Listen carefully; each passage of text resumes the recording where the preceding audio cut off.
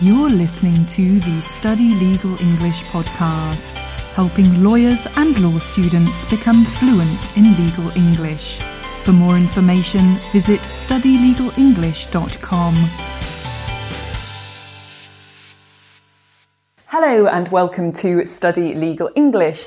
Today I'm pleased to have a special guest on the show, Denis Potemkin. Now, Denis is a graduate from Oxford University. He is a lawyer. He's worked with multinational companies and international law firms on issues such as commercial law, contract drafting, intellectual property, and most recently, he's launched a startup called Majoto, which provides contract solutions to businesses and lawyers around the world. So we're going to be talking all about those things today. Thank you for coming on the show, Denis. Thank you for inviting me. Very glad to be here. This sofa is very comfortable, good. I'm very pleased to be here for several reasons. Just relaxing. First of all, how did you get to where you are today? A couple of years ago, I left my sort of corporate job and decided to sort of strike out on my own.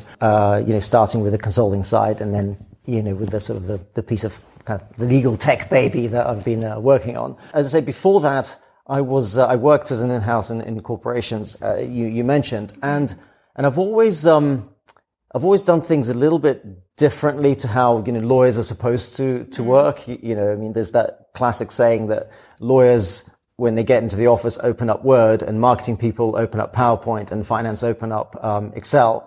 And that wasn't me. I hated Word, and I worked in PowerPoint and Excel mostly. And I was always very interested in different ways of presenting information that sort of works much better with business, and kind of using new tools and doing things differently. And I guess the other thing is that I'm kind of restlessly creative. I'm actually, I'm a little bit of an artist trapped in a lawyer's body. And what I found working in the law, increasingly, I could really satiate my need for creativity because of the things that you can actually do. And I think law done well is actually fundamentally creative. But what I found once I left, I was able to really sort of focus on that creativity, almost 100%, from developing a kind of a consulting business to coming up with sort of brands and ways of packaging products through to the technology product I'm working on. It's 100% creative, and I've really loved that. Law is not often associated with creativity, at least traditionally is not associated with creativity. And I think that's a real shame. And I think what you're seeing now increasingly is that there's some really, really creative people working in the space and really creative stuff going on. If you think about the kind of the legal designers out there, the guys who are visualizing contracts and, people working on different ways of doing contracts and people working on content.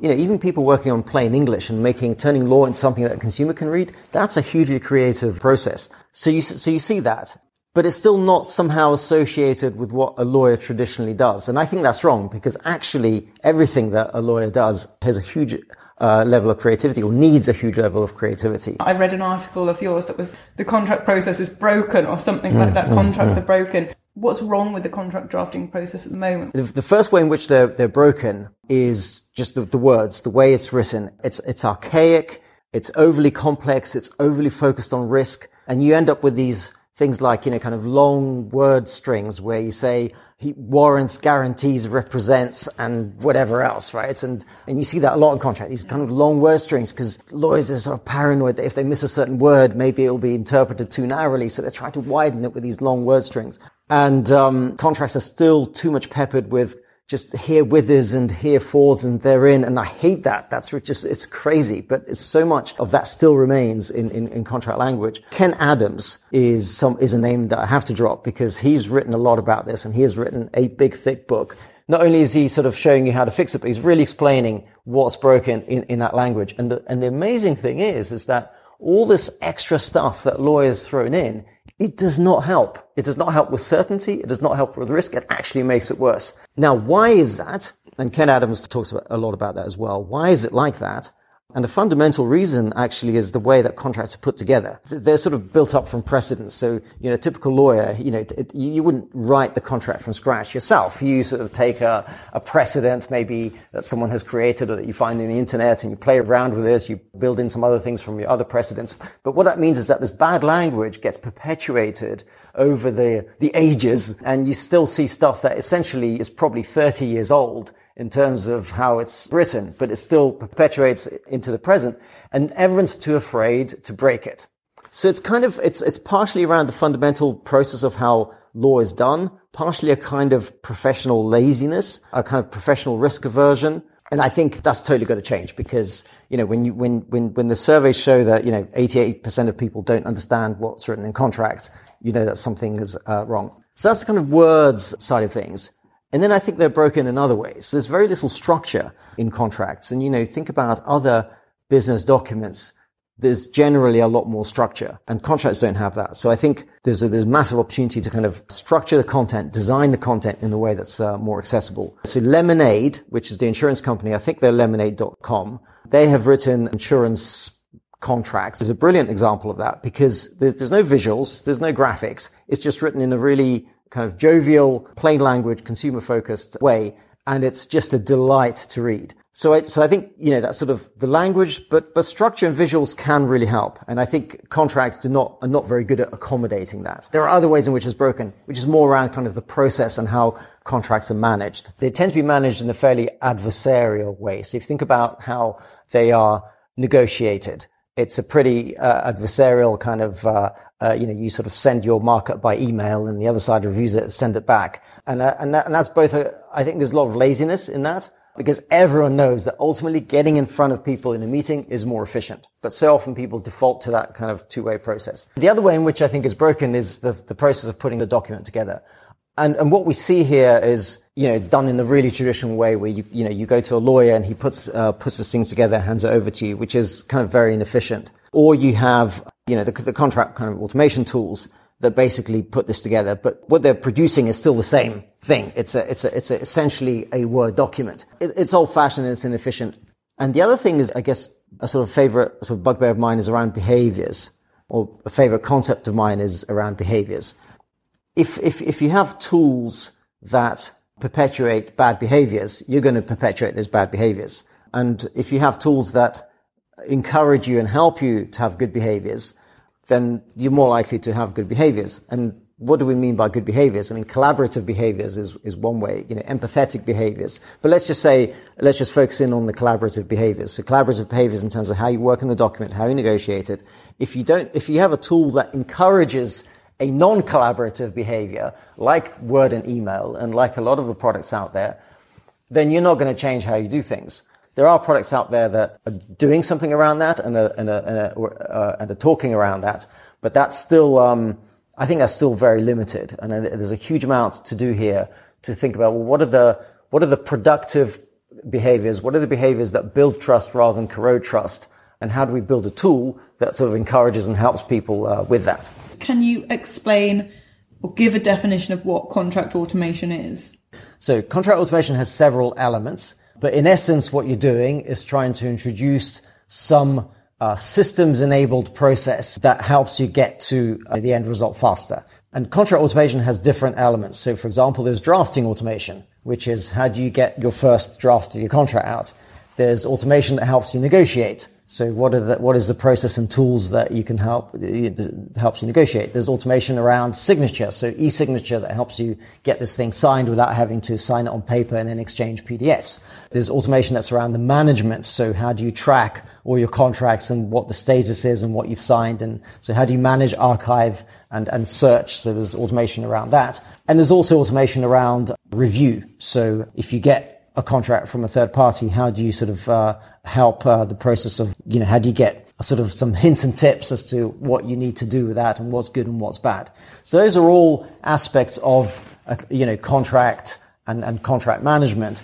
And automation is all about taking one of those elements or all of those elements or a group of those elements and sort of digitizing it and making it a bit automatic. So to give you an example around drafting, so a very sort of traditional and inefficient process around drafting is that you need a certain contract, you've got a clause bank, and you pull your clauses together manually, using cut and paste into Word. Or you take an existing precedent, save a copy, and then you sort of make some changes and maybe Frankenstein it a bit with other bits of content.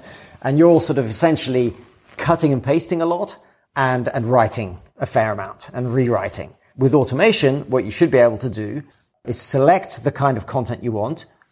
Usually that's by answering a few simple questions, and the system basically picks out the right content for you and presents it to you. There's no magic to it. I mean, it is all based on having a library of content. The system just needs to know, usually through simple kind of decision tree process, which bits to pick up. So there are some systems that are starting to bring some AI into it, but essentially it's a pretty simple process.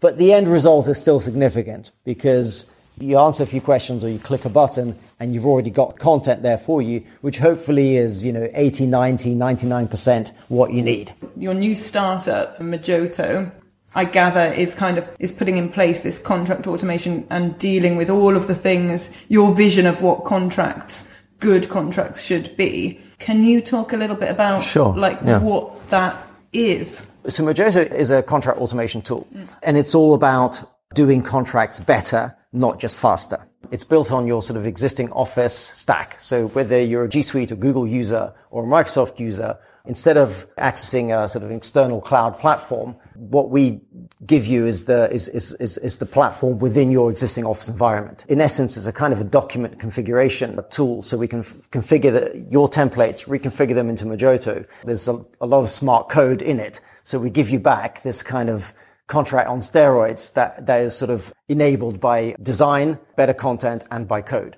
Part of the purpose and the whole raison d'etre of Majoto and what it does is to help and encourage people to restructure the content and work with the content differently. For example, one way in which you can restructure contracts to make them sort of more business friendly and trust building is to kind of put your key business stuff at the front of the contract.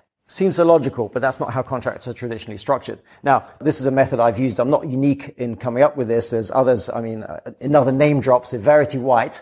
If the audience is interested in checking out this particular methodology, look at Verity White and the reverse sandwich contract. Same thing with visual contracts and representing information more graphically. Again, Majoto is capable of doing that. So it may possibly be fairly unique among the solutions out there in that it is capable of dealing with very different contract designs and contract structures and sort of helps and encourages that. How do you ensure that the material going in is well written? The fundamental way in which we are managing this to make sure the content is that so Majoto is not just, we don't just sell the software. We see it as a holistic thing. So when we go out to customers, we will say, look, there's a certain amount of minimum work that we will do as part of the process of converting your templates into Majoto to help you restructure it and make sure the contracts work better. And we'll do a bit of that for you. We'll show you how to do that. The basic model includes a kind of a consulting element where we help them do that. And it's easier for us to do, as I say, and for the clients to do, because the way things are structured within it just make it really super easy to do it.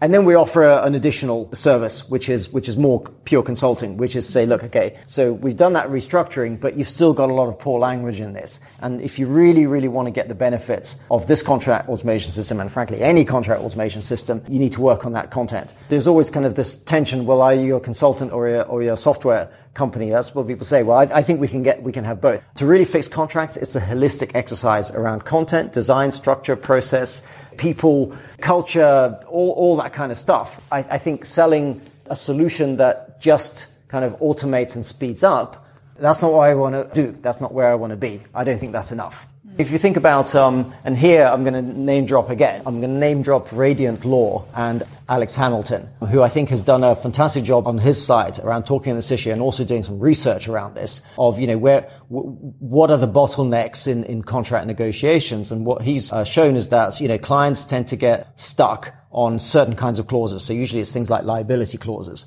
And that's the stuff that creates the majority of the pain and the bottlenecks in contract negotiations, right? So you can automate your contract creation and even have a collaborative negotiation system right? But if you've got overly risk averse, inflexible and complicated liability clauses in there, you're going to get stuck on that every time in the negotiations.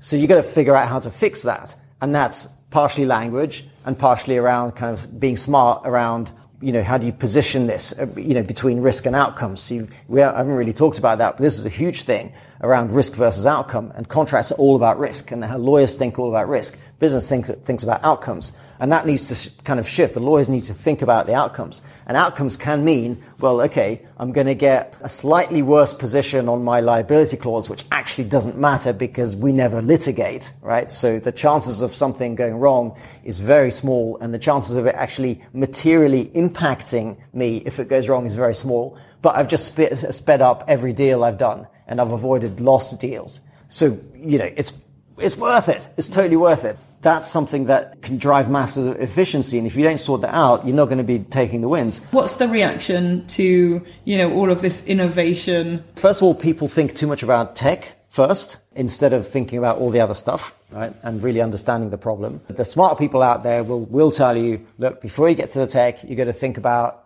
defining the problem. What is the problem you're trying to solve?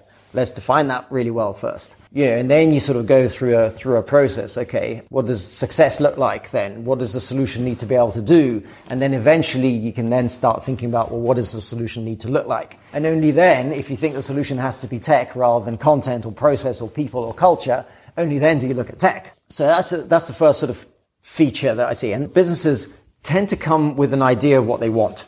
And I always start with asking a question, well, what is your objective? What are you trying to do? And what I usually see is that people say, well, we know the objective, right? We've got some inefficient contracts. We've got too many templates. We're too slow. We need to fix that, right? But actually really understanding your objective is not that easy. And you really need to go through a process to understand it, because otherwise you may have maybe an overly narrow understanding of your objective, or you may have an understanding of your objective that's not sufficiently cross-functional. I mean, that's a big issue, especially with large corporations. The lawyers think they know, but they can talk to the business. So really formulating that objective and going through a process to do it, and doing it in a collaborative way, in a kind of workshop, or at least a mini workshop, that's really important. And I think that's the bit that customers tend to sort of miss. The other thing that I sort of bang on a lot about, there's this usual kind of three, tripod thing of people, process, technology, right? So people talk about when you want to make some change or instigate some change or do a project, you've got to think about the people, process, and tech side of things, right? And I actually think about purpose as being the overarching thing, or at the center of that kind of triangle. And purpose is basically why? Why? It comes even before objectives, right? It's like, why are we doing this? And only answering that question allows you to then really start answering questions around objectives.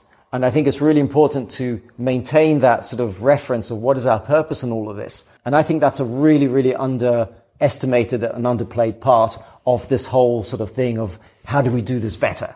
I think generally clients, they tend to be conservative, and that's fair enough. So I think part of the trick is to, you got to take people through the process and hopefully innovate in stages. The other thing I see though is that there are those who are experimenters. So there are companies out there. The frustration I see is that there's too much experimentation in this space, kind of tentative experimentation. It's time to kind of get on with it and really do this and embed it and do it bravely, rather than, messing around with this tentative experimentation that I'm seeing. And actually, I'm starting a series, a kind of a blog series precisely addressing this, because I feel like, 2019, year of talk, and 2020 should be the year of action. And I'm going to be putting out some blog content with basically some practical, very kind of practical and simple things that companies and their advisors can start doing to kind of start sorting out content, structure, process, and all that kind of stuff around this contract thing. So 2019, year of talking, 2020, year of action. Hopefully. What's the future for you? There are two possible futures. I think there is a utopian future and a dystopian future. And a dystopian future is where we stick with essentially Word documents, and we have these AI tools that basically do all the work for us, and AI negotiating with AI, or AI aided negotiations and contract creation, all that kind of stuff. I can imagine that could be a future.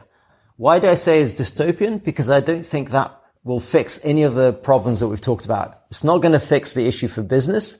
in terms of them being able to play in the sandbox freely. And I don't think is going to fix the issue of trust. I think AI is going to be a really useful tool, but I'd like to think that that's not the future. The utopian future for me is, a kind of environment where we've got the tools and the abilities and the culture where contracts are much easier.